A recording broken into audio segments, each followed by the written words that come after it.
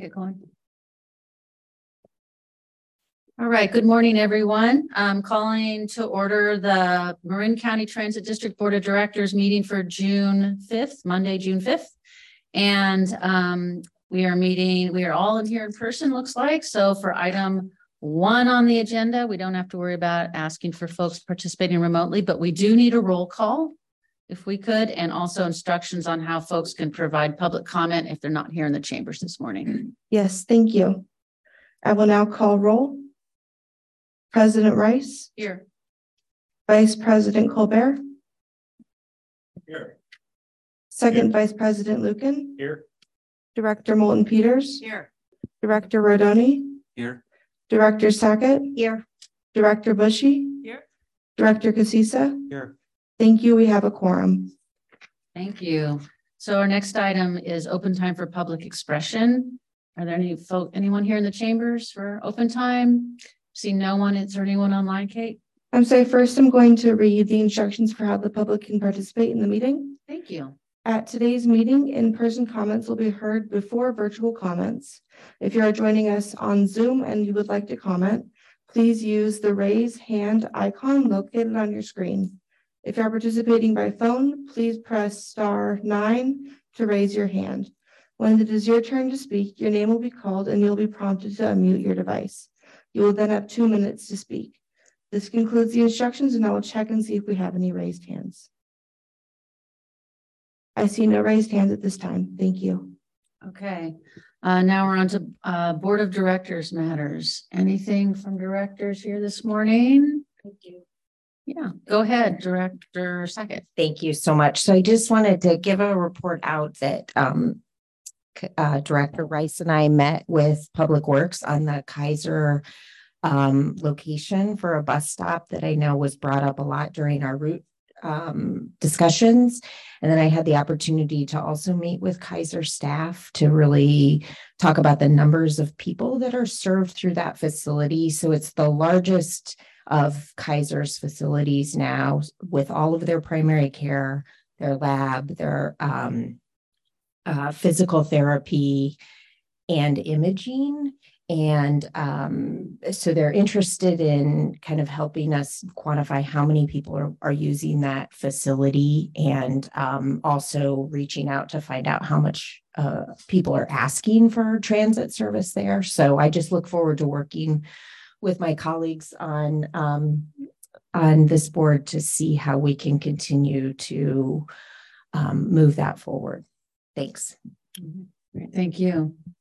Anyone else? Yes.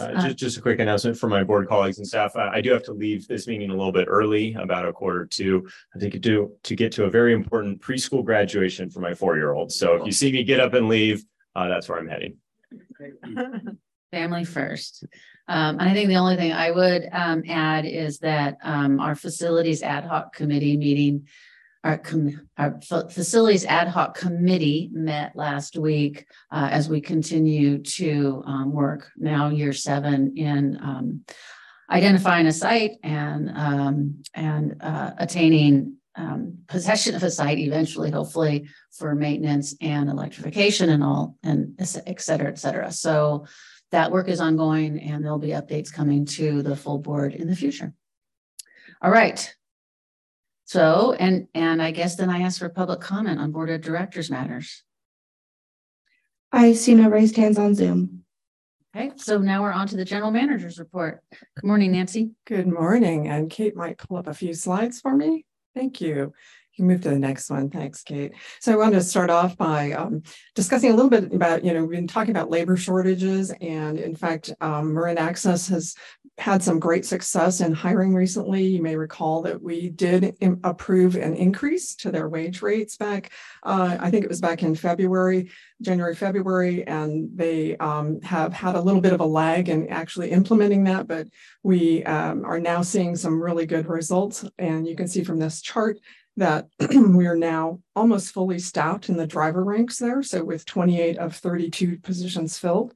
So back in March, we only had 18 drivers by comparison. And so we're really seeing that big change, which is more importantly, in some ways, we're seeing the improvements in our on-time performance. So that's really what we were looking for. So we'll have more to report on that as time goes forward here. But yeah, very happy with those results. Kate, you can move to the next slide, please.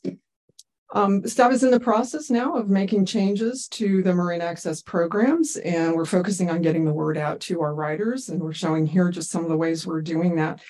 We have multiple ways of communicating with our riders as listed there. One is our dedicated webpage, and there's a little snapshot of that to the right on this slide.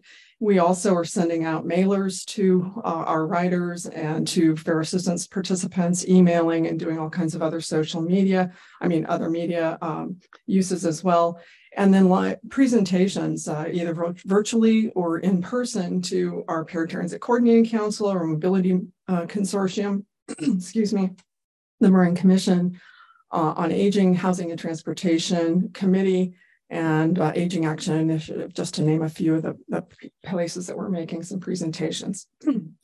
So go ahead to the next slide. Our fare promotions are also in full swing, and we're advertising our free fares during the county fair and the summer free fares for youth program. And those are being placed on buses and social media and a variety of other outlets.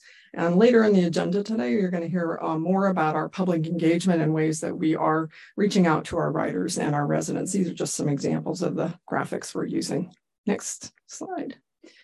And then similarly, we're getting the word out on real-time information. Earlier this year, your board approved the purchase of new software. You may recall that purpose was to improve our real-time information for our passengers. And with that improvement, we've been able to roll out information about how to use it. And as you can see in the graphic on the right, there are 3 convenient methods to access real-time bus information. You can text the stop ID number to the phone number provided there. You can call that phone number and enter stop ID, or you can visit the marintransit.org site and enter the stop ID. So, and stop IDs are shown on each of our bus blades, and there's a little graphic of how to find that. So again, another big improvement, and we're happy to have that in place. Go ahead.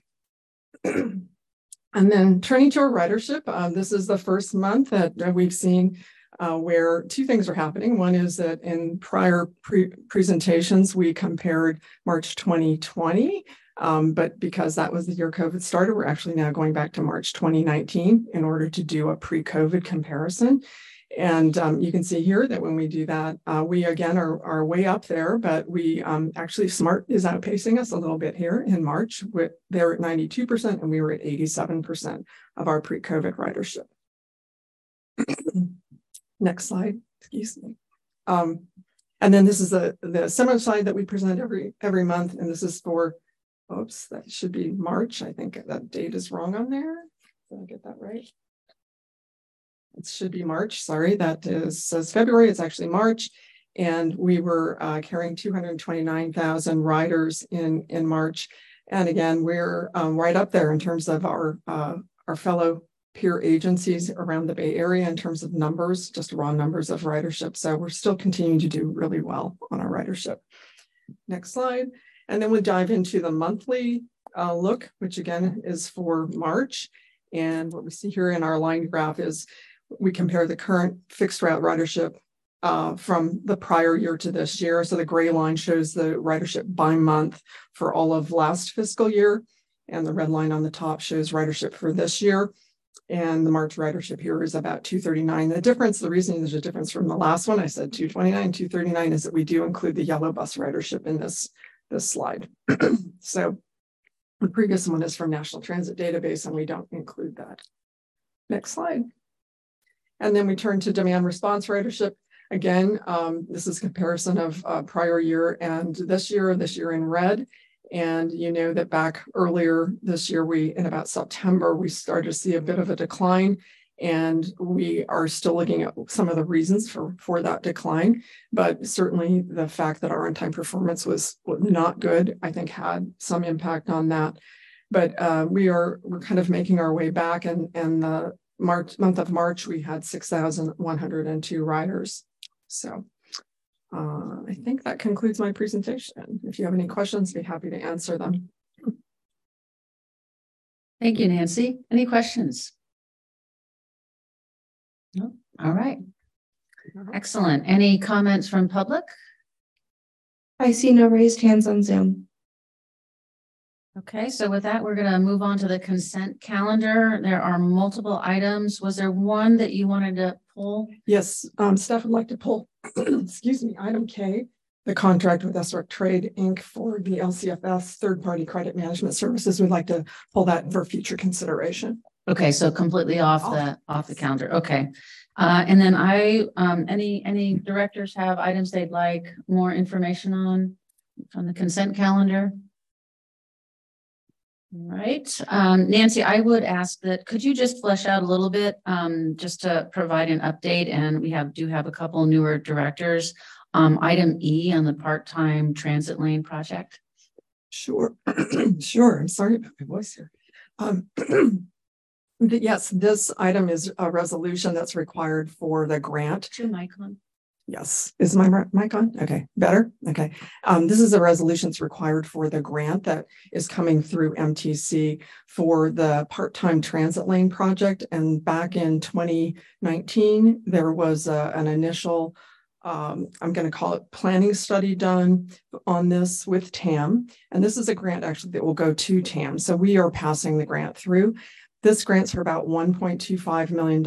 And the next phase is really to do what's called a PID, which I think is project initiation document. And then also it'll lead into the next phase, which is the project approval and environmental document, PA and ED phase. So those are phases of actually getting the project ready for potentially, implementing it. But obviously the next piece of that would also be to fund it. But this is what's required to get it through the Caltrans process. These are, again, sometimes called bus on shoulder. So this is the project that is in the northern part, and I'm not going to remember the exact segments, but let me look here. It is DeLong Avenue to Lincoln Avenue in San Rafael. So that's looking at, yes, bus on shoulder, if you will. And it does do some good improvements for our service reliability and actually time, travel time, so that we can make the trips faster for bus riders. Okay. Thank you. All right. So if there's no questions, so any comments from the public on any item on the consent agenda? I'll give everyone a moment to raise their hands. There are no raised hands on Zoom. Thank you. All right. So then I'd be looking for a motion to approve the consent calendar sans item K, which is the SRECT contract. I'll move the consent calendar without item K. I'll second. So motion Lucan, second Colbert. All those in favor? Aye. Aye. Any opposed? See none. That's unanimous. Now we're on to item 6, and that is the Marin County Transit District operating and capital budget for fiscal year 2023-24. Yes, and today Karina Sawan is going to do the presentation of our budget. This is the final budget, and as you know, at your last board meeting, you were able to go through the draft budget in a fair amount of detail, and Karina's going to do a summary of that, as well as the any changes that have been made since the draft. So Karina, go ahead. Good morning, members of the board. My name is Karina Salwin. I'm the Senior Accounting Analyst at Marin Transit. Item 6 in your packet is the final budget for fiscal year 2023-2024. Next slide, please. So as we mentioned at your last meeting, the internal budget process first began in February 2023, where we held discussions at the program level. The draft budget was presented to your board at the last May 1st board meeting, and we're now presenting the final budget, which includes the Marin Access changes adopted at your last board meeting, and requesting for you to adopt the final FY24 budget today. Next slide, please.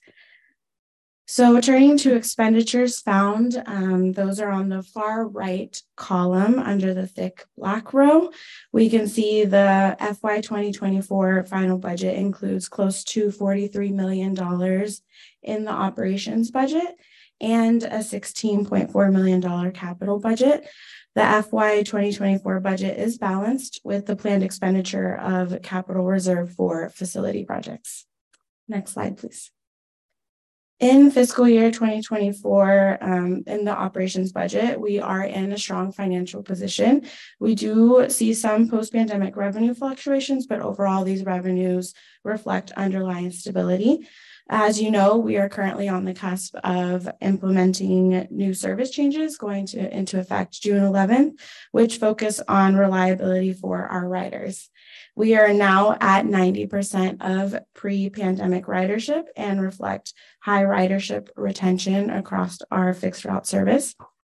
The fiscal year 2024 budget allows for operations of up to 60% of pre-pandemic paratransit and demand response ridership. And as we will discuss later in the presentation, the Marin access improvements approved at your last board meeting create cost effectiveness within the program. Next slide, please. The capital budget includes no changes from the draft budget presented to your board at the May meeting. As you can see, the fiscal year 2024 capital budget includes many projects, such as the purchase of new buses and paratransit vehicles, $5.8 million budgeted for facilities, which include purchasing additional right-of-way and improvement to existing facilities.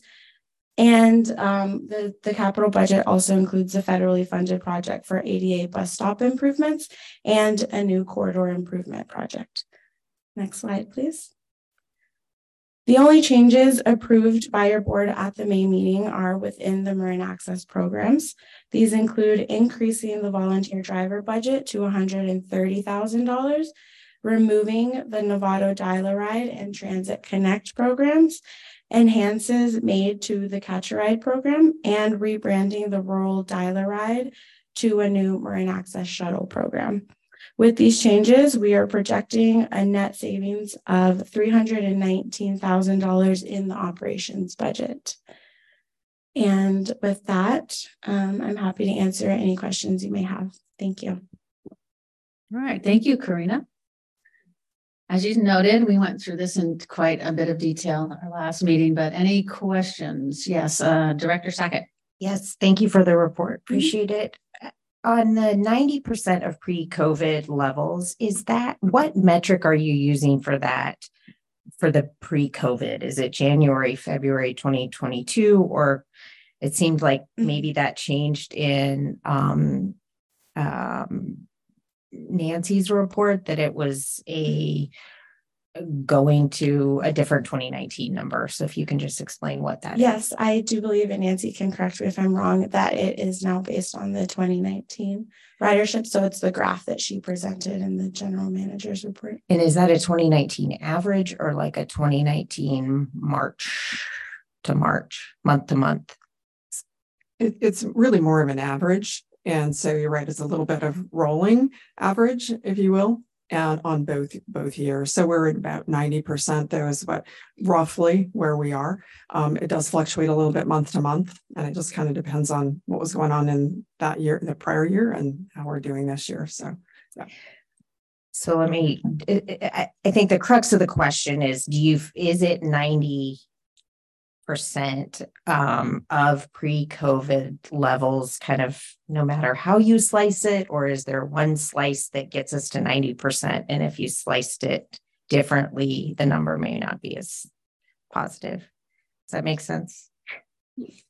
Yes, it does. As you can see from the fact that we're at 82%, I think, when we just showed a slide earlier. Okay. So yeah, there are going to be months when it's lower and somewhat higher. It's probably, right now I'm just reflecting back on what we've been showing in the last few months, or what we've been seeing. And so it's probably, maybe high 80s would be exactly an average right now today. We've been rounding around 90.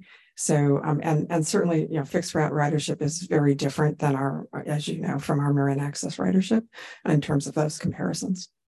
Thank you. Yeah, Eric. Nancy, I know that how we make our request to Transportation Authority of Marin usually results in some carryover that's built up for a little bit. our plans for those carryover funds? Is some of that just being held when we're maybe have a facility that we could go and pursue if we need additional funds, or how are we, do we have a plan for those carryover funds, or they're just kind of being held for declines or future right now? Yeah, so the way that works, just to remind everybody, is that we get reimbursed from TAM for Measure A use. So we only draw down what we use, and then the rest of it remains, if you will, in TAM's bank account. So yes, those reserves are with TAM, and our plan is that they would be drawn down over time, depending, on need. Obviously, one of the ways we do that is we look out obviously into the future. And so our 5-year plan, we're going to be updating our 10-year plan this year, but we do update our 5-year plan. You may recall we did a mini range transit plan. We also have done some interim work on that. And so generally what happens is we'll be drawing those down over the next few years. And we don't have a plan to just, race out and use them all up. In terms of the use on the facility, they're somewhat limited, as you know, within that Measure A program. We are limited to about, I think, I'm going to forget the percentage now, but for capital, it's really quite small. In fact, it declined when we went from Measure A to AA.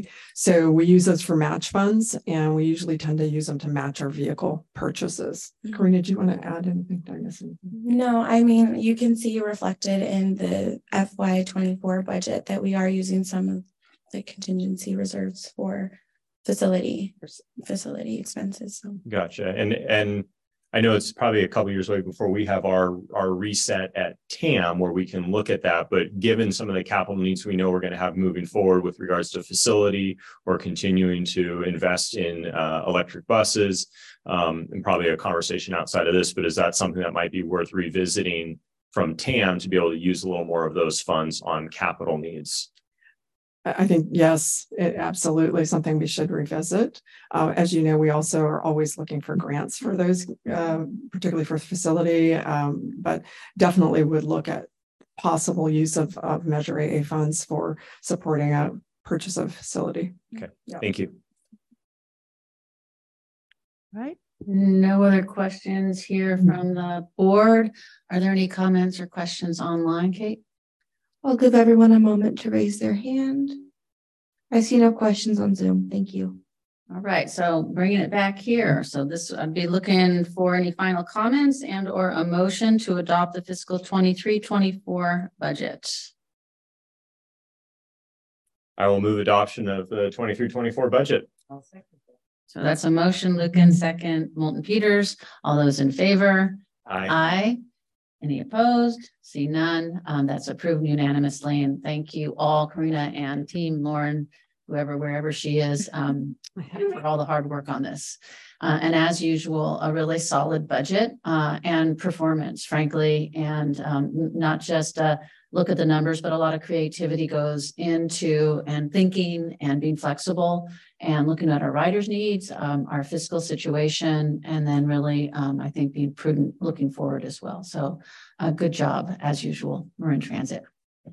So with that, we are on to item 7, and this is a resolution to approve the Title VI program update submittal to the FTA. Yes. Hi. Kathleen. Yeah. Kathleen Sullivan, Director of Planning. This is an action item to approve a resolution to submit our Title VI, our biannual or triennial Title VI program to FTA. Next slide. Next, yeah, just a little bit of background on Title VI.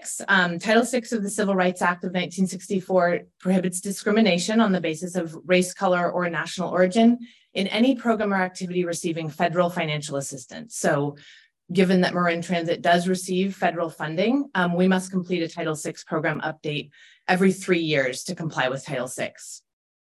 All recipients of FTA funding must complete a set of general requirements, and we outlined those in your memo. Transit agencies operating of a certain size and above, so operating more than 50 peak vehicles and located in an urbanized area, must complete an additional set of requirements that's basically much more detailed performance monitoring. Our last Title VI program was adopted by your board exactly 3 years ago, so June of 2020. Next slide. There are a lot of statutory requirements in this document. If you happen to click on all of the appendices, it's quite a lengthy document once you include all the appendices. So I just wanted to draw your attention to some of the most important elements of the plan that have kind of substantive impacts on how we operate here at Marin Transit. And also a few things that have changed, just to make sure that you are aware of those. So first, we made updates to just general updates to the document to streamline and maximize clarity, both for compliance purposes, so that FTA can see very clearly how we're meeting all of the requirements, but also for use of the document, for reference by staff and potentially other entities. The memo in your packet does include a table that outlines exactly where in the document each of the requirements shows up. So next, there were several changes to our language. There's kind of three core components of the plan: the language assistance plan, the public participation plan, and the service monitoring program. The language assistance plan did have some substantive updates. This is basically, there's an analysis in there, a 4-factor analysis, which is required by FTA to determine what languages rise to a certain level called a safe harbor level, and you should translate more things kind of de facto into those languages. We will take requests to translate into any language up to 72 hours before a board meeting. For example, if we get a request, we can translate into any language, but there's certain languages that if the population reaches a certain level, you want to translate, at least certain key documents de facto into those languages to provide maximum accessibility. Spanish remains the predominant language by far in our service area, but 2 new languages did rise to the safe harbor level. So that is over more than 1,000 individuals in the service area who speak these languages. So that's Chinese and Vietnamese. For Chinese, this 1,000 includes both Mandarin and Cantonese speakers, with a predominance or a prevalence of Mandarin speakers. So this change means that we will now translate vital documents into all 3 languages. The most key ones to the Title VI update are the Title VI Notice to the Public, Title VI Complaint Policy and Procedures, and the complaint forms. So those are all up on our website now in all 3 languages, and we're in the process of getting those posted to all of our major transit facilities, the San Rafael Transit Center and the Marin City Hub, stations like that, in all 3 languages. It also means that we are going to be including a blurb in all 3 languages. You may have noticed on the agenda page of your packet, is now a blurb in Spanish and Chinese and Vietnamese, that basically the whole packet can be translated into those languages on request, but in the native language. So not just in English saying this is available upon request, but it's in those 3 languages. You'll see that on some additional documents. We put it in our new rider guide. Before it was just Spanish and English, and now we have a blurb in, not the whole guide, but at least a blurb in those 2 languages if you need it in those, the whole thing translated into those languages. So the next thing on there is the public participation plan. So this has also been revised from prior versions to provide a framework for collecting and considering input from riders. This is obviously a key part of how we do business. And this is going to be further discussed in the next board item. We have a whole item on public engagement. So I'm not going to go into this in too much detail, but it's basically a complement to the language assistance plan. And these 2 plans together describe how we reach and ensure accessibility for individuals with limited English proficiency, as well as many other stakeholders are considered in the public participation plan. And finally, the service monitoring program has been updated with new data, basically the most up-to-date data that was available. And it does show that Marin Transit service distribution and performance is not determined on the basis of race, color, or national origin. The last thing to note, this is just a minor, you did adopt new policies, the major service change policy, the disparate impact and disproportionate burden policy in April. And those 3 updated policies were adopted in advance of this and are included in this update. Next slide. So in terms of what this means for our operations, these are just a few points on how we'll be implementing the Title VI plan. This is a statutory requirement, but it does affect how we do business. We are going to improve integrate the new findings of the language assistance plan into all the language assistance measures of our day-to-day activities, that both at the contractor level and at the staff level. We're also updating training materials and practices, again, for our internal staff and for our contractors on all the updated Title VI requirements and policies in our languages. So we'll be delivering those trainings this summer. And we will continue to update Title VI materials and vital documents to expand our safe harbor languages, as I mentioned, posting them in public locations that are required to be posted and anywhere we think is, sort of a vital location. And then again, just ensuring that all federal compliance activities, including Title VI, are included in our work plans, in all of our work plans moving forward. And with that, next slide. This is an action to authorize a resolution which would approve the Title VI report, and we would basically finalize it and submit it to Title VI shortly after this board meeting. So with that, I'll take any questions. All right, Kathleen, thank you. Questions? Oh, yes, Mary Beth. Thank you. Great report. I have a teeny tiny little question. I see from the complaint process that the complaints go to the Marin Transit Civil Rights Officer. Who is that person, and what are that person's language capabilities? Mine are Spanish and English, but we did do a survey in the 4-factor analysis. You'll see we did a survey of both our contractor and our internal staff to see our full language capabilities as staff. So we do have language resources in, I think all of the safe harbor languages somewhere on our staff or our contractor staff. Very good. Thank you. Yeah. Stephanie, go ahead. Thank you for the report, Kathleen. I like your tables. It's very easy to understand what's changed. So a question on the languages, because we are dealing with transit dependent riders for the most part. I know in my district, we have Urdu spoken. And so I'm wondering, looking at your table in the report for the different languages that you looked at, what do we offer to the non-safe harbor, the ones that don't have enough numbers to really get the standard treatment? But what do we offer in ways of translation services? Offer anything?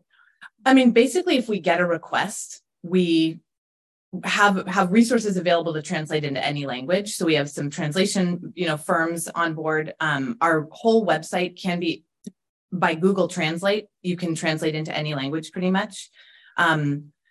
If we get it, so it's basically by request for any other language. And if there were a specific population in a specific area that we got a request from you, for example, that we thought we should translate something into that language, telling them that anything is available in that language, we could definitely do that. Great. Good. That's what I was hoping for. Yeah.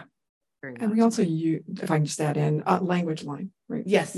So there is a phone service where you can actually get translations, which is like a customer service. Customer service. And so would that be our staff doing that, or the person making the inquiry?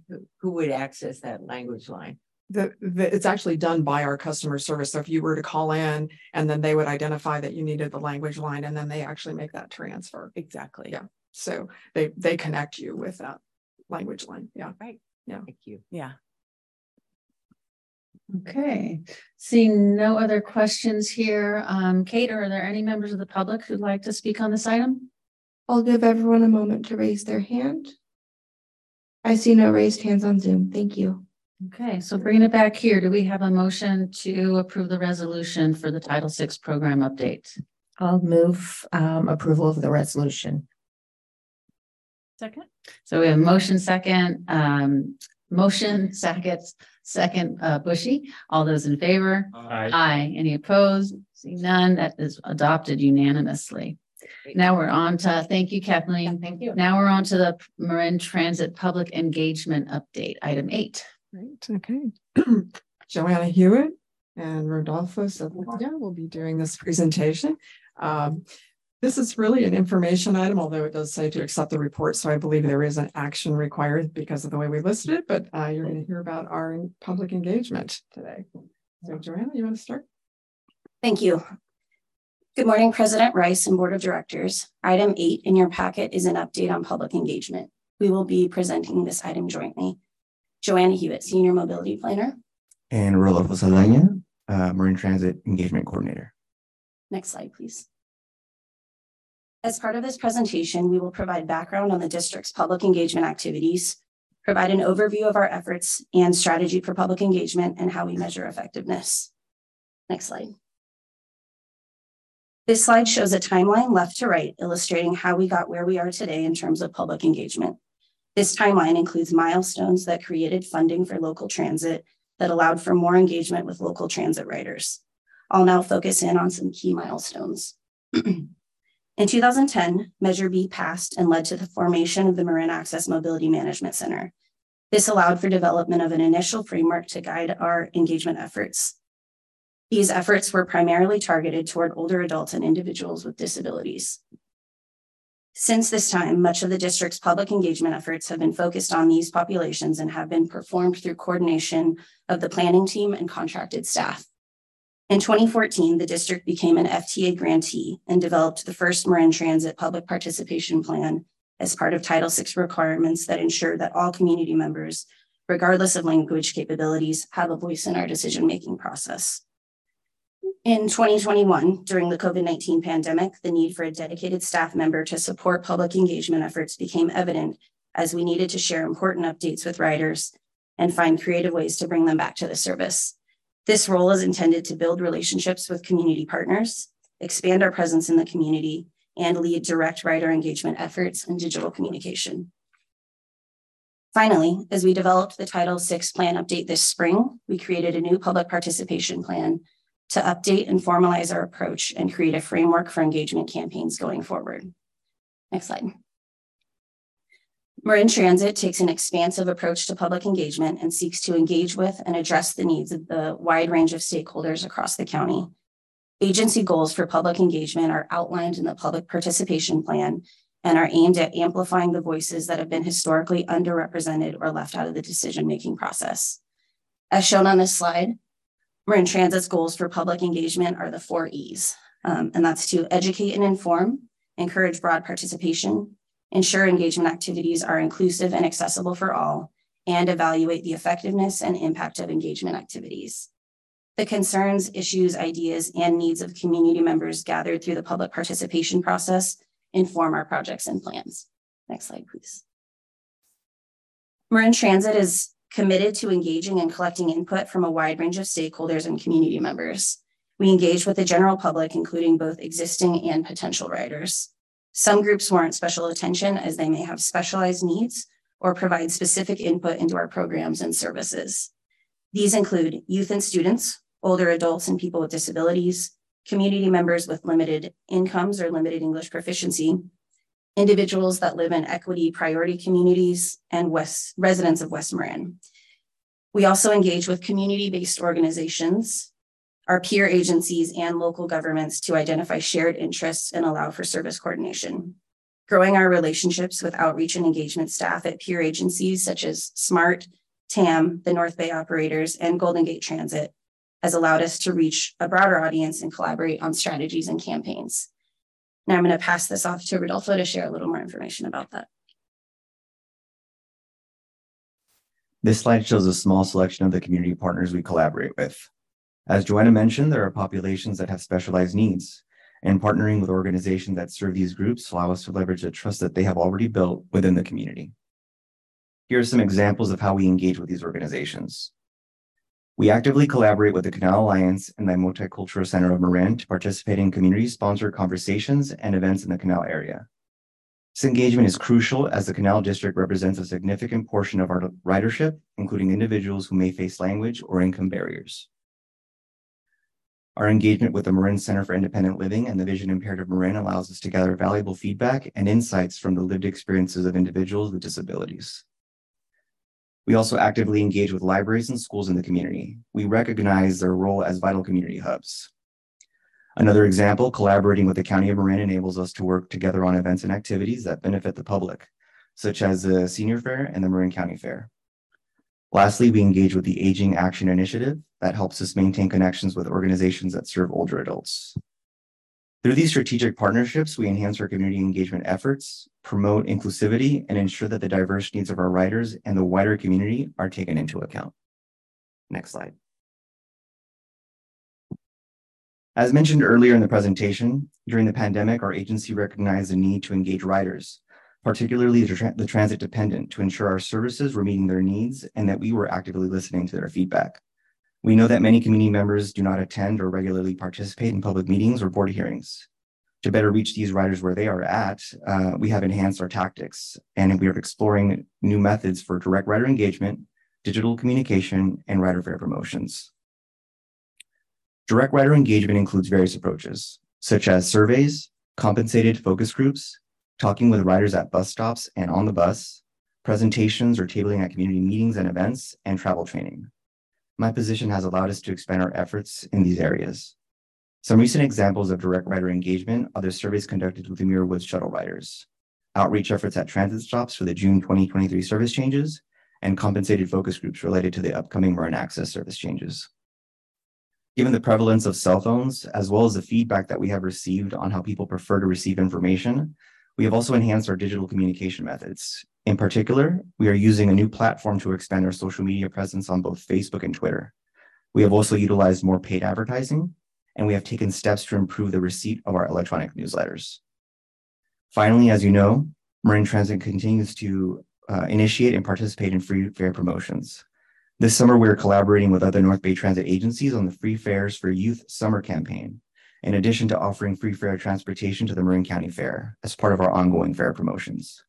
Throughout the next year, we will be exploring other fare promotion options to reach low-income riders, as well as promote the use of Clipper in 2024. These strategies collectively enable us to enhance our engagement efforts, reach a broader audience, and ensure inclusive participation from the community. Next slide, please. The images on this slide show different ways we engage with riders. On the left side of the slide is a photo of our booth at the Marin County Senior Fair. At the top of the slide are images of our ad rail notices displayed inside vehicles during promotional campaigns. The bottom section of the slide highlights our enhanced digital communication methods, including e-blast and social media pages. Next slide. The public participation plan takes a big picture view of public engagement. For implementation of engagement activities, we have created a campaign-based model as a framework. This model helps us to be strategic and targeted in our engagement efforts by clearly identifying the key outcomes, audiences, and appropriate activities for each campaign. To guide our work, we are developing an annual campaign. This is a living document that we continually adjust to reflect new or emerging needs. This also allows us to determine the best way to coordinate the timing and activities of each campaign. Although there is overlap between campaign timelines, it is not always possible to start or end activities at the same time due to things outside of our immediate control, including the need for regional coordination, contract timelines, and contractor schedules. We do collaborate internally in an attempt to be efficient, and this tool is proving to be helpful. On the right of the slide, this shows examples of some of the campaigns in progress or slated for later this year. As you can see, each campaign is tied back to a campaign category that allows for tracking. The 5 main campaign categories are listed on the left. As an example, the bottom row of the table identifies a fare study campaign, which falls under the input into plans and projects category. This campaign is specifically aimed at getting input on our fare policy and fare collection methods in advance of the launch of Clipper 2.0. Engagement for this effort will kick off in the fall. Next slide. As mentioned, one of the main purposes of community engagement is to collect feedback to inform our decision-making. The diagram on this slide shows how rider and community input is incorporated into the service change process. Collecting input is an ongoing task, and we receive input from a wide variety of sources. Riders share their experience using our service, community partners weigh in on the needs of the populations they serve, and partner agencies inform us of key issues or changes, such as new land use developments. We collect all of the feedback received through these various forums and perform focused engagement activities as needed to learn more before we develop a change in response to an issue that has been reported. Next slide. This slide shows some examples of how we track and monitor our engagement efforts. On the left is the public engagement report provided to your board on a quarterly basis. On the right is a screenshot of Sprout Social, our new web-based platform used to quantify and monitor the impact of our social media efforts. We do recognize that simply quantifying our activities does not necessarily indicate the effectiveness of these efforts, but feel this is a good starting point. We are actively looking for new ways to understand and improve our impact. In the future, we may implement new methods such as an annual satisfaction survey for riders. Next slide. This presentation covered the broad framework we have established to guide and organize our engagement efforts, but we continue to learn from, refine, and expand our efforts. We specifically included resources in the new planning on-call contract for engagement, outreach, and marketing that we can call on to further refine our messaging, campaigns, and strategies. We as staff do complicated work and need to balance many different factors that feed into our engagement campaigns. Getting outside perspectives, fresh eyes, and expert advice will help us improve the effectiveness of our activities and the breadth of our reach. We are developing a task order for this assistance now. We will report to your board about engagement activities on an annual basis, and we'll be continually making improvements and evaluating our efforts to maximize our impact. That concludes our presentation, and we're happy to answer any questions. Okay. That was an excellent report. To do excellent work. Comments, questions? Yeah. Director Colbert. Yeah, I've got a comment. So thanks for the report. And while I certainly appreciate sort of the quantitative approach, I just have to say, qualitatively, so many people don't know what Marin Transit does. Like they just don't know it exists. I don't, have a solution for it, but certainly as we know Marin's population is a whole bunch of silver foxes, and they're going to be continuing to, sort of age in place and with grace. So I would sort of encourage you to, sort of keep trying to figure out how to connect with them, because, they're not necessarily connected with our aging commissions yet because they're sort of still vital. But I do think that's a real opportunity for Marin Transit and the community. And again, thanks for the report and keep up the work. Yeah, Director Bordoni. Yeah, thank you. Good report this morning. Just wondering, I know Robert did a lot of outreach last year related to seniors and the aging community in West Marin. Is that kind of included in everything that you just presented? So thank you. Yeah, yes. Director Bushy. My question is about the logos, your community partners. I didn't see any of our major medical facilities in there. Do you do outreach to the medical facilities? And if so, how is that going? We do where possible. We're always seeking to engage new partners and kind of grow the relationships with them. I think that's one of the goals of Rodolfo's role.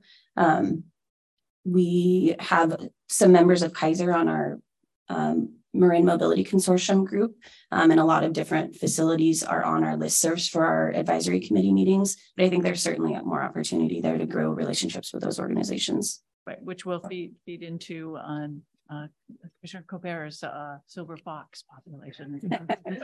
Yes. Director Sackett? Yeah, I'll speak about the other end of the spectrum. I was really excited to actually see in the Miller Creek Middle School newsletter the free youth fairs, and that went out to all the parents, and it's been put up around school. And it's hard to get into those newsletters. I see on here MCOE, and that a lot comes through MCOE that doesn't make it into those newsletters. So I just want to commend you for figuring out the pathway into the schools with changing leadership, et cetera, and just encourage you, because I think I see that free transit, particularly in that pre-driving age, as a real great opportunity. So thanks.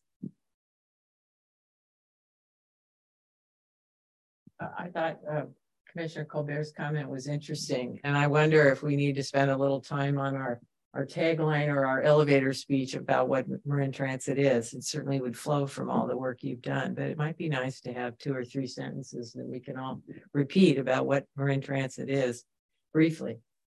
So there we go. All right, and is there any public comment, Kate? Yes, Kate Powers, please unmute.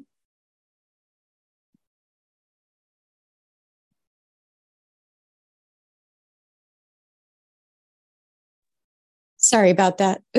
Sorry about that. Yes, just one comment. This may be both for planning and for public engagement. In terms of transit-oriented development and planning for the new density that Marin jurisdictions are going to be planning for, I think transit-oriented development can only be successful if there is transit that is efficient and effective in getting people to where they are going. And so as part of these large projects, after their approvals for development, I'm wondering if I would like to see the Marin Transit Board support Marin Transit in working with jurisdictions and project developers to analyze opportunities for expanding service and engaging the residents as they start to lease or buy properties. I think that's a great opportunity for Marin Transit to be prepared to let people know how available either fixed route or Marin access services are to them. Thank you. There are no additional raised hands on Zoom. Thank you. Okay. Great comments and great work. But I do like this sort of trend towards, or this suggestion of really sort of leaning into who are not riding, who are the folks who aren't riding today, who maybe live here today, and or those who will be here tomorrow, or maybe transit dependent, or more likely to take transit in the future. And actually that exposure as to what Marin Transit is and all that it offers, even in real time, I think will help pad and perhaps create a runway that folks are more likely to get on with that exposure. I think it's kind of an intriguing way to think about transit. And then the only thing I wanted to add was around, and it's related, and it's the challenge, because Marin Transit has so many different ways in which it's moving folks around, and not all of them are necessarily intuitive in terms of they fit under the umbrella of Marin Transit. I'm thinking also yellow bus service, not just the Measure A monies that flow direct to yellow bus service in various communities, and then also the role that Marin Transit plays in helping to facilitate those programs. So it's challenging, I think, to get that community awareness up, and as to actually how broad the reach of Marin Transit and the ways it is helping folks move around the community. But I think it's a great point, and you two are the people to get that job done. Anyway, Joanne and Rodolfo, I love it that you have each other, and it's a tag team, both here on the dais and are reporting to us, and then also as you're at work, and you really do excellent work. So I do think, I guess we need to accept the report formally. I'll move acceptance of the report. I will second. So motion, Moulton Peters, second Colbert. All those in favor? Aye. Thank you very much. Good job. All right, so our last item today is the Muir Woods Shuttle Evaluation Report for the 2022 season. Robert Betts is going to step to the mic. Okay, Robert. Hey, good morning, President Rice, Board of Directors, Robert Betts, Director of Operations and Service Development. A minute here. Okay. Item number 9 is our Muir Woods Shuttle Evaluation Report. A couple disclaimers before I start my presentation. First, unfortunately, our planner, Asher Butnick, could not be here this morning to deliver this presentation, but I do need to give him credit for the great work that went into this report and this presentation. So I'm going to do my best to represent his work this morning. I think it's also good to understand, before we get into the comparisons of the previous years, that the shuttle has really it's changed a lot since pre-COVID, and it really hasn't followed the same type of change that our fixed route programs have done over the last 3 to 4 years. So Muir Woods Shuttle was one of the few programs we suspended for a significant period of time following the pandemic. So the 2020 season, we basically didn't operate. And when I think it's also important to say, when we say season, we're talking January through December here. We typically talk about our annual performance in a fiscal year, but all of the numbers and the data we're going to be showing are really a January to December type of comparison. So 2019 was the last year we operated our full season. 2020, we shut down. 2021, we slowly introduced service. We didn't start until the middle of the year, and it was really a limited service. But this 2022 season was really the first time we went back almost to historic service levels on Muirwood Shuttle. So that's just kind of important to understand. We're going to see a lot of numbers comparing year over year trends.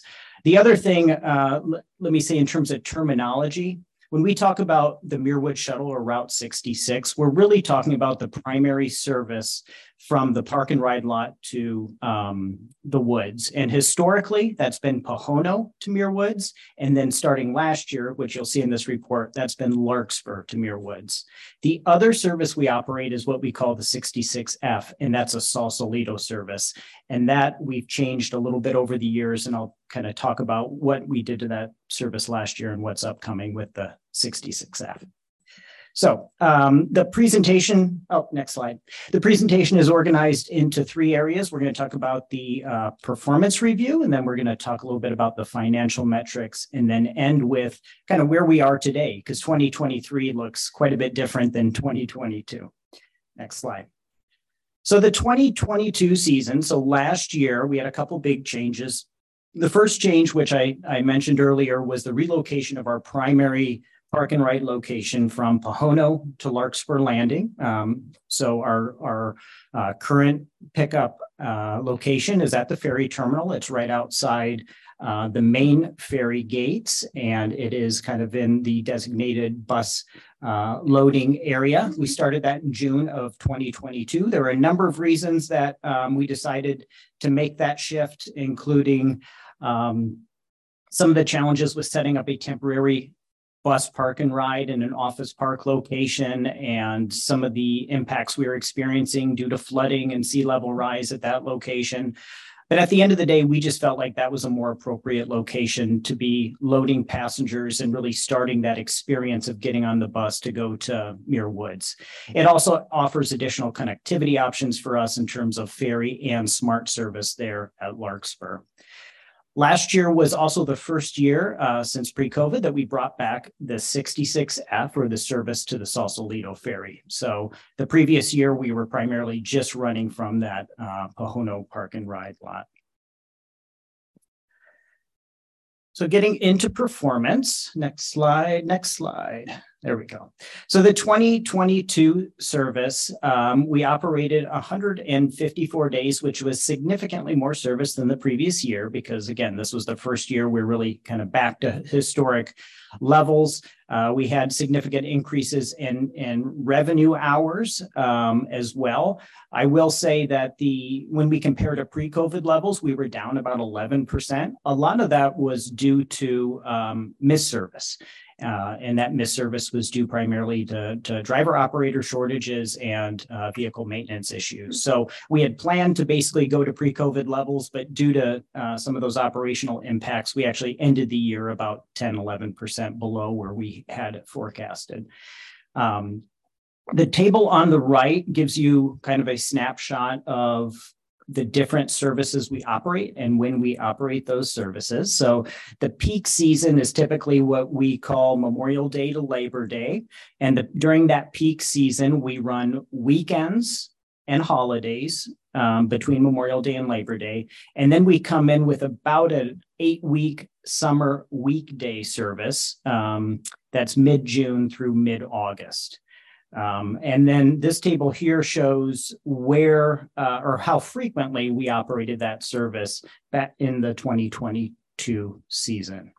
The off-peak season is typically outside that Memorial Day to Labor Day, and historically we've operated service almost year-round on weekends and holidays, and then we typically also operate Christmas Day through New Year's Day week. Next slide.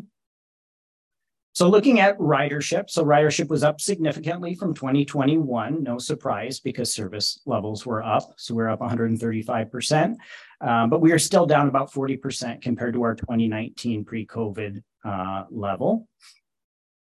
We did, again, first year we were running full service, and first year that we brought the weekday service back during that peak season.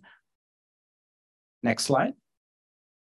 So looking at monthly ridership, so this chart shows the last 5 years, month by month, of total ridership. And a couple takeaways here. We're seeing the strongest ridership in 2022 in the same months that we historically saw that strong ridership. So June, July, August. And we're also seeing higher ridership almost every month compared to the previous year. So, trends, I think, were very similar. There were a number of weather events in 2022 that actually forced us to shut down service in those November, December months. So those are 2 months that we didn't exceed the previous year's ridership, but a lot of that was due to canceled service due to weather. Next slide. Productivity is one of our key metrics. So productivity is measured in terms of passengers per revenue hour. What you'll see in the chart here is a steady decline of productivity. And the biggest reason that we saw the drop in productivity in 2022 compared to 2021 was due to the relocation of the park and ride lot. So when we relocated the park and ride from Pohono to Larkspur, we added travel time, which decreased productivity because we were serving basically the same amount of passengers with more hours. The one trend that we did see that was positive, when we looked at passengers per trip, we did see a 36% increase compared to the previous years. So the services we were operating were generally being used at a higher level. But because we've added the runtime to go to Larkspur, our productivity numbers did drop again last year, even with the higher ridership number. Next slide. So mode share, this is an important metric that we like to track, and this tells us what percent of visitors to Muir Woods were actually using the shuttle to get to Muir Woods. And historically, when we look at the full year average, in 2018, we're as high as 18%. I will say that on some of the busiest of busy days, that number can go to 30, almost 40% of all park visitors using the shuttle. And that's primarily because the park puts a cap on parking spaces. And as soon as that cap is hit, and that cap is usually hit on those busy days, then the only option, if you really want to go to Muir Woods, becomes the shuttle option. And that's when our mode split numbers go quite a bit higher. But you can see last year, we were about the same as we were in 2021. And I think that just represents that the woods wasn't filling up, quite as much as it was in those pre-COVID era. But something we're definitely seeing more of even this year. Next slide. So I'll change and talk a little bit about the financial metrics.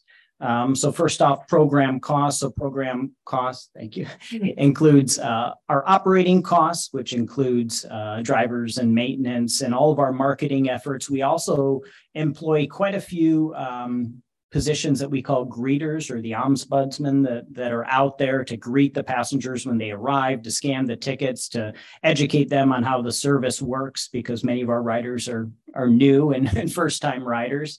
But our program costs were quite a bit higher, obviously, than last year, and nearing that pre-COVID level. And again, when we look at 2022 compared to 2019, a lot of the change there is due to the missed service. So the service that we had hoped to operate that didn't operate. So we came in about 16% less than 2019. Next slide. So fare revenue represents the revenue we collect from passengers, and our fare revenue was up 142% compared to 2021, which trends with our ridership, which was up 135%. So there was no change. I don't believe there's a change to the fare in 2022. So that corresponds with our change in ridership. And then two other ways that we look at fares, fare box recovery, which represents the percent of the operating costs that we recover through the fare box, did go up to 25%, not quite as high as we've seen historically. And then the metric that we call subsidy per passenger went down. So this is what percent per passenger trip we subsidize. And that went from $8.71 to $7.79. I will say that's almost double our performance target. Our target subsidy per rider on this program is $3.50, which is quite a bit higher. So talking about program changes, one more. Thank you, Kate. Next slide. So there were a number of changes that occurred this year with the program. The first being our switching of operations to a new contractor that started Memorial Day weekend. And our new contractor, Bowers Technology, started that service. In fact, the picture that we're including here shows the first weekend under this new contracted service model. We are viewing this contract as a pilot service with Bowers. This is, as you recall, we did not have success in attracting a long-term provider through our last 2 procurement efforts.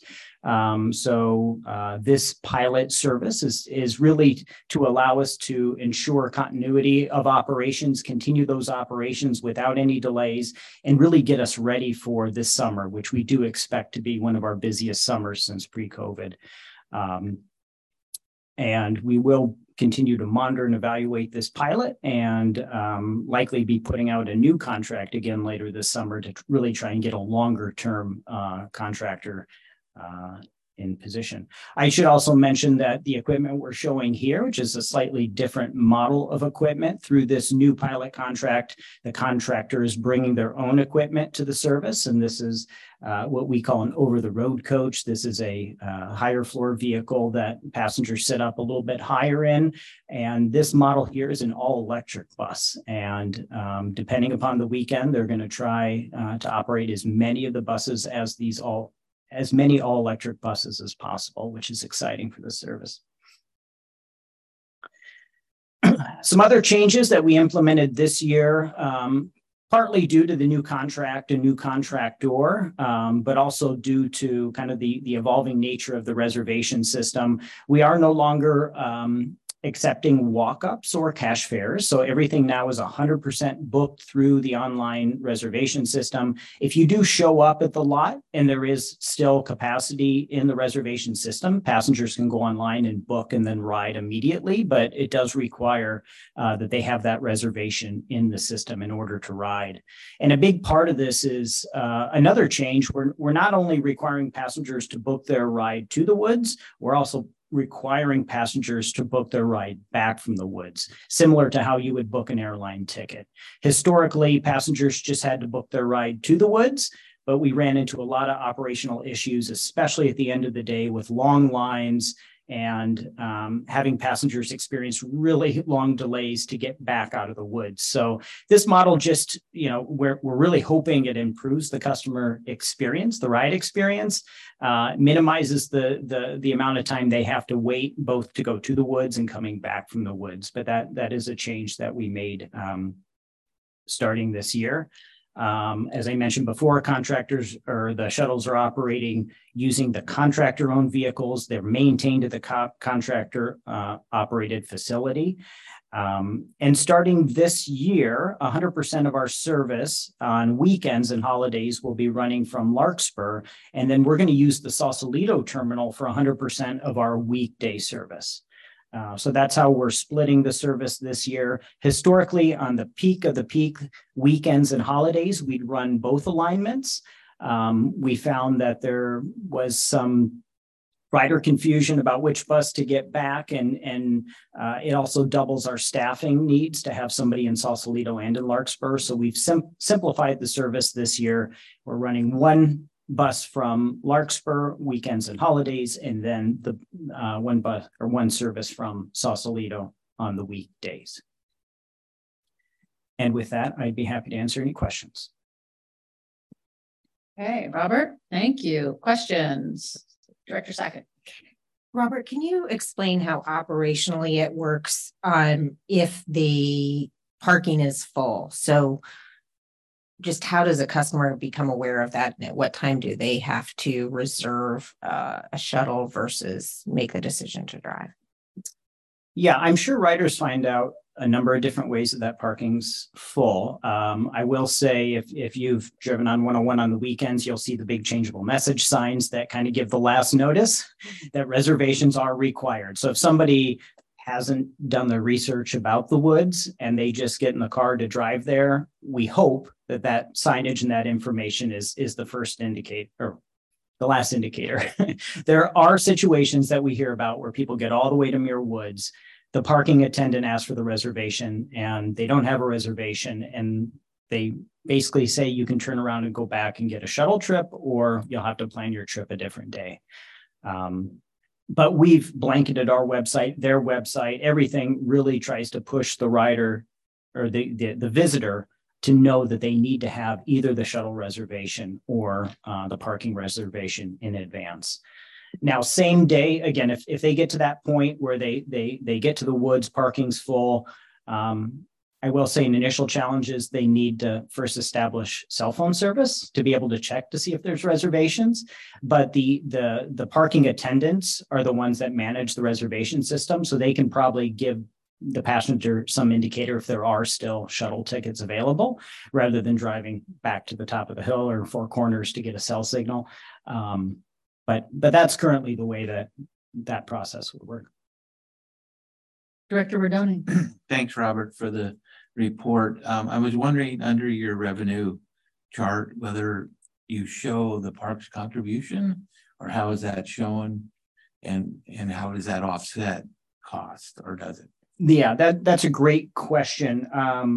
I'm pretty sure the revenue that we're showing in here is pure passenger revenue. Now, we do split operating costs with the park service, but I do not believe that's included in the fair revenue slide that I showed here. Thank you.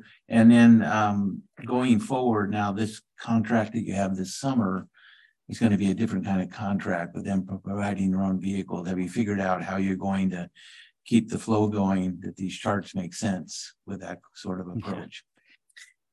Great question. Yeah, I mean, even this report, in some ways, we aren't comparing apples to apples, and moving forward, I think that will be a challenge. I think, we see value in this report, and it is a requirement of our agreement with National Parks to produce this report. But I think you're right. We probably will need to think about the structure of the report moving forward, if these are the best metrics to show, and how we can make some of these year-over-year comparisons meaningful. Great. And just to comment that even though this is a costly service and the percentage is dropped, even that 10% is such a significant difference to traffic out there. And with the reservation system, it's made such a huge difference in terms of flow out there, traffic, and the Park Service collaboration with the park attendants just makes a big difference, and just so much more functional. So I just making a pitch for the rest of my directors that this really is an important service, and Director Moulton Peters certainly understands that, because she was involved in getting this done originally. So thank you. Yeah. And just a quick follow-up on so the subsidy per passenger that's listed, is that subsidy completely borne by Marin Transit, or is it our shared portion of subsidy? That's a great question. Do you know the answer? I do know the answer. Okay. Yeah, that is actually shared. So in other words, that's not just showing our share, that's full subsidy is shared with the national parks. So that $7 and odd change subsidy, we're responsible for $350 of it, and parks for $350. Am I understanding you correctly? But we've fixed. Yeah, so it's not exactly 50-50 is the easiest way to put it. It's close to 50-50. Okay. Yeah. Yeah, I think it'd be great to understand that number too, because that makes a difference as well. And the NPS has been a great partner in this. And frankly, the overall service and the experience of the park is better as well. All right, Director Colbert and then Director Moulton Peters. Yeah, so I was actually going to ask your question.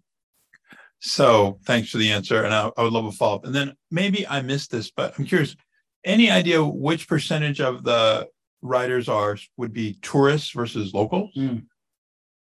Great question. I could guess. It's a very high percent. I'd say it's probably 85 to 90%. We do We do survey riders and ask about their, where they're coming from.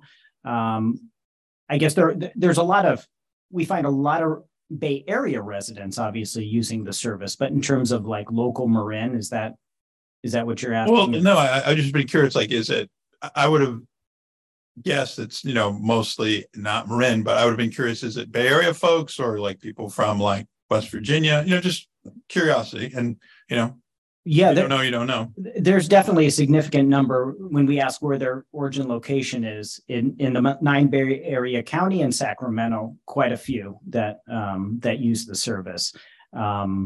Again, percentage wise, I don't know, then how many people are coming from out of state, out of country, but it's definitely a tourist based service. Because in that regard, to the extent that, you do have people sort of showing up without the reservation, I'm wondering, is there a relationship, or you probably already have one with the Marin Tourism Bureau or whatnot, to sort of let people know about this, right? So that might involve some sort of, public engagement, all that kind of stuff. There might be some opportunities there. Good comment. Yeah. Thank you. Great report and a lot of moving parts. I have to say, I like what you did in your general manager's report, where you sort of looked at 2019 data. I find these intervening COVID years so confusing to try and gauge any kind of reality from those, but you got to put it in there. I want to underscore what Director Rodoni said. The congestion relief benefit of this cannot be underscored. I think we all know that even a 5% drop in traffic makes a huge difference on the roadways, and nothing could be more than case than on Shoreline Highway and Highway 1, which are just terrible on the weekends with beach traffic. So it really, it was established as a congestion management tool and also customer convenience, and I think it's been very successful with that. I'm curious, Robert and Nancy, the other national parks offer shuttles, and they've come on, maybe one was doing it before us, and now several parks are doing it, I believe now, somewhat because we were so successful.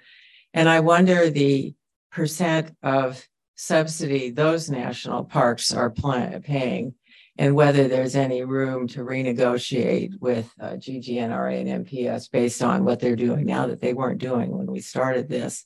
So just a thought for future reference. More immediately, tonight I'll be meeting with Sausalito former mayors who have a great interest in the Muirwood Shuttle as part of the tourist generating business that they depend on in their tax basis. And so I know I reached out to the staff this morning to really help me understand what service I can tell the mayors that he will be offering. It sounds like weekday service now.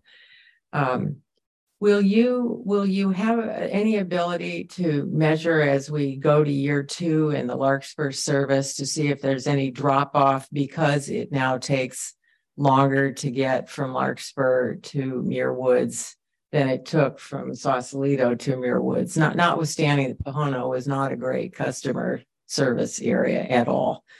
But anyway, will you have any ability to kind of gauge whether there's any loss of users from Sausalito, just from a convenience standpoint? Yeah, and you can, if you want, it's okay. I just thought I'd ask the question. Yeah, it's a great question. I think, we'll look at ridership. So that'll be one metric that we can see. Based on the service we provided, was there a drop in ridership? And then any rider surveying we would do would be another opportunity to compare to future or to previous years to see if there was an impact. I will say that in terms of the runtime that we put on the schedule, we give Pohono 35 minutes to the woods, we give Larkspur 45 minutes to the woods, and we give Sausalito 55 minutes to the woods. From the ferry itself. Yeah, so Sausalito is actually our longest alignment, largely due to the congestion, not only on Bridgeway, but getting on and off that Highway 101 interchange. Right. So, that's, they aren't quite all comparable there. Yeah. No, thank you very much. And so I did understand that correctly. It's weekday service this summer from the ferry will be offered. And then weekend from Larkspur. Yes. Yeah. Yes. Great. Thank you. Real quick, is there any promotional efforts through Golden Gate Transit through the ferry service saying, hey, you can ride the ferry from San Francisco into Larkspur, Sausalito, and then take the shuttle out to Muir Woods? It's a great question. I will say weekend ferry service is pretty limited at Larkspur. I think there's 4 trips, and the first one gets in maybe even afternoon. It's pretty late in the day, and we've looked at those schedules. They aren't overly favorable to take, to plan like a full day trip. I do know Smart has done some cross promotional marketing around Muir Woods on the weekends. But I'm not specifically sure if Golden Gate has done any for Larkspur. Yeah. All right. So, Kate, is there anyone from the public who'd like to comment on this item? Yes, Kevin Carroll, please unmute. Good morning. A lot of questions about this report, but I'll try to keep it brief. You are the Marin Transit, and I don't see really what's addressed is what the benefits are to Marin Transit riders in this program and how many of Marin County residents are using this program. I also don't see anything commenting on the economic benefits of this program for Marin County taxpayers. San Francisco does not appear to subsidize the Presidio Go transit program in San Francisco.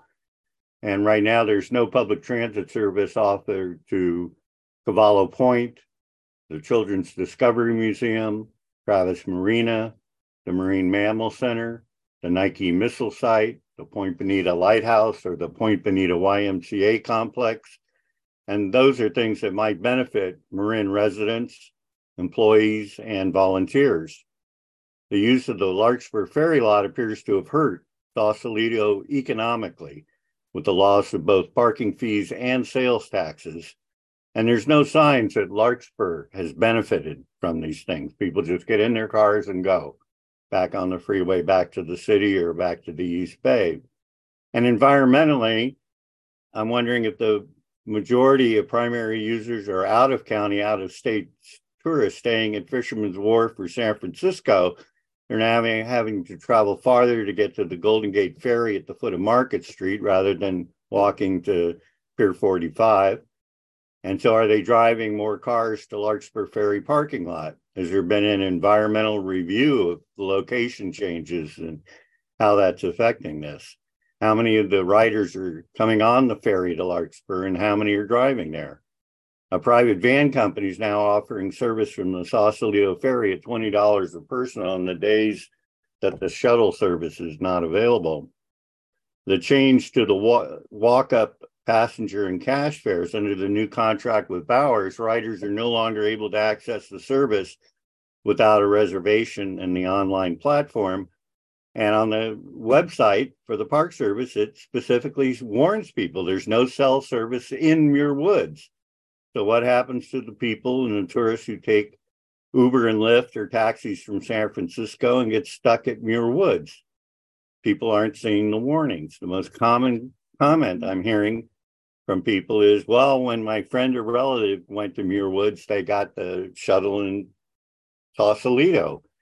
So there's a lot of confusion. The fact that that private van service is there and now all of a sudden there's a lot more taxis sitting in Muir Woods charging $80 a person for or trip to take people back to San Francisco indicates there's a real problem. And I hope some of these issues are addressed in the future report. Hey, Kevin, thank you so much. I gave you extra time. All interesting comments. And Robert, you're taking all that in. I'm sure there's something to respond to and also some things to be looking at going forward. But would you like to respond? So is there any other public comment? I'm sorry.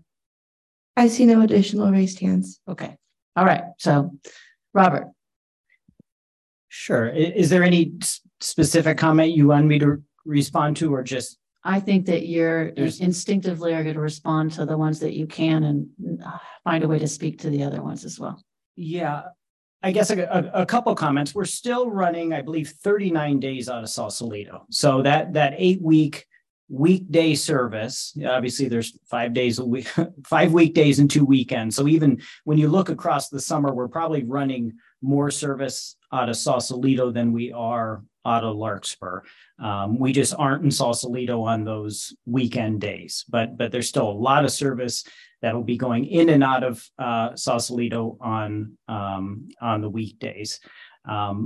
I mean, in a lot of ways, you know, this is not, it's not a perfect service, and we've iterated over time. Almost every year, we look for opportunities to improve the service. We have a, you know, very close partner in national parks. So this is definitely a two-way dialogue with them, trying to achieve the goals of what they're trying to do at the National Monument versus the goals of what we're trying to do in terms of traffic congestion relief and access in Southern Marin. Where, you know, there's a lot of partners and a lot that goes into putting this service together. So I'm sure there's opportunities that we're going to learn from this pilot. Again, I think our priority was to make sure that the service was continued through this summer, that we had an option to continue to operate and to serve the park, especially during the summer months. But we are still looking for what that longer term permanent option looks like beyond October. So we're going to learn this summer. We're going to hear feedback from riders, and hopefully we'll continue to improve and make the program better next year. All right. Okay. All right. If there's no other questions or comments, we need a motion to accept the report and look forward to you coming back later in the fall. Tell us how things have gone this year. So move. Motion Rodoni, second Molden Peters. All those in favor? Aye. Any opposed? Seeing none, that's unanimous. Robert, thank you so much. All right. Before we adjourn, a question. Our next meeting is July 10th. Is that correct? Correct. Okay. All right. So hopefully folks have that on their calendar, and we are adjourned. Thank you. Thank you.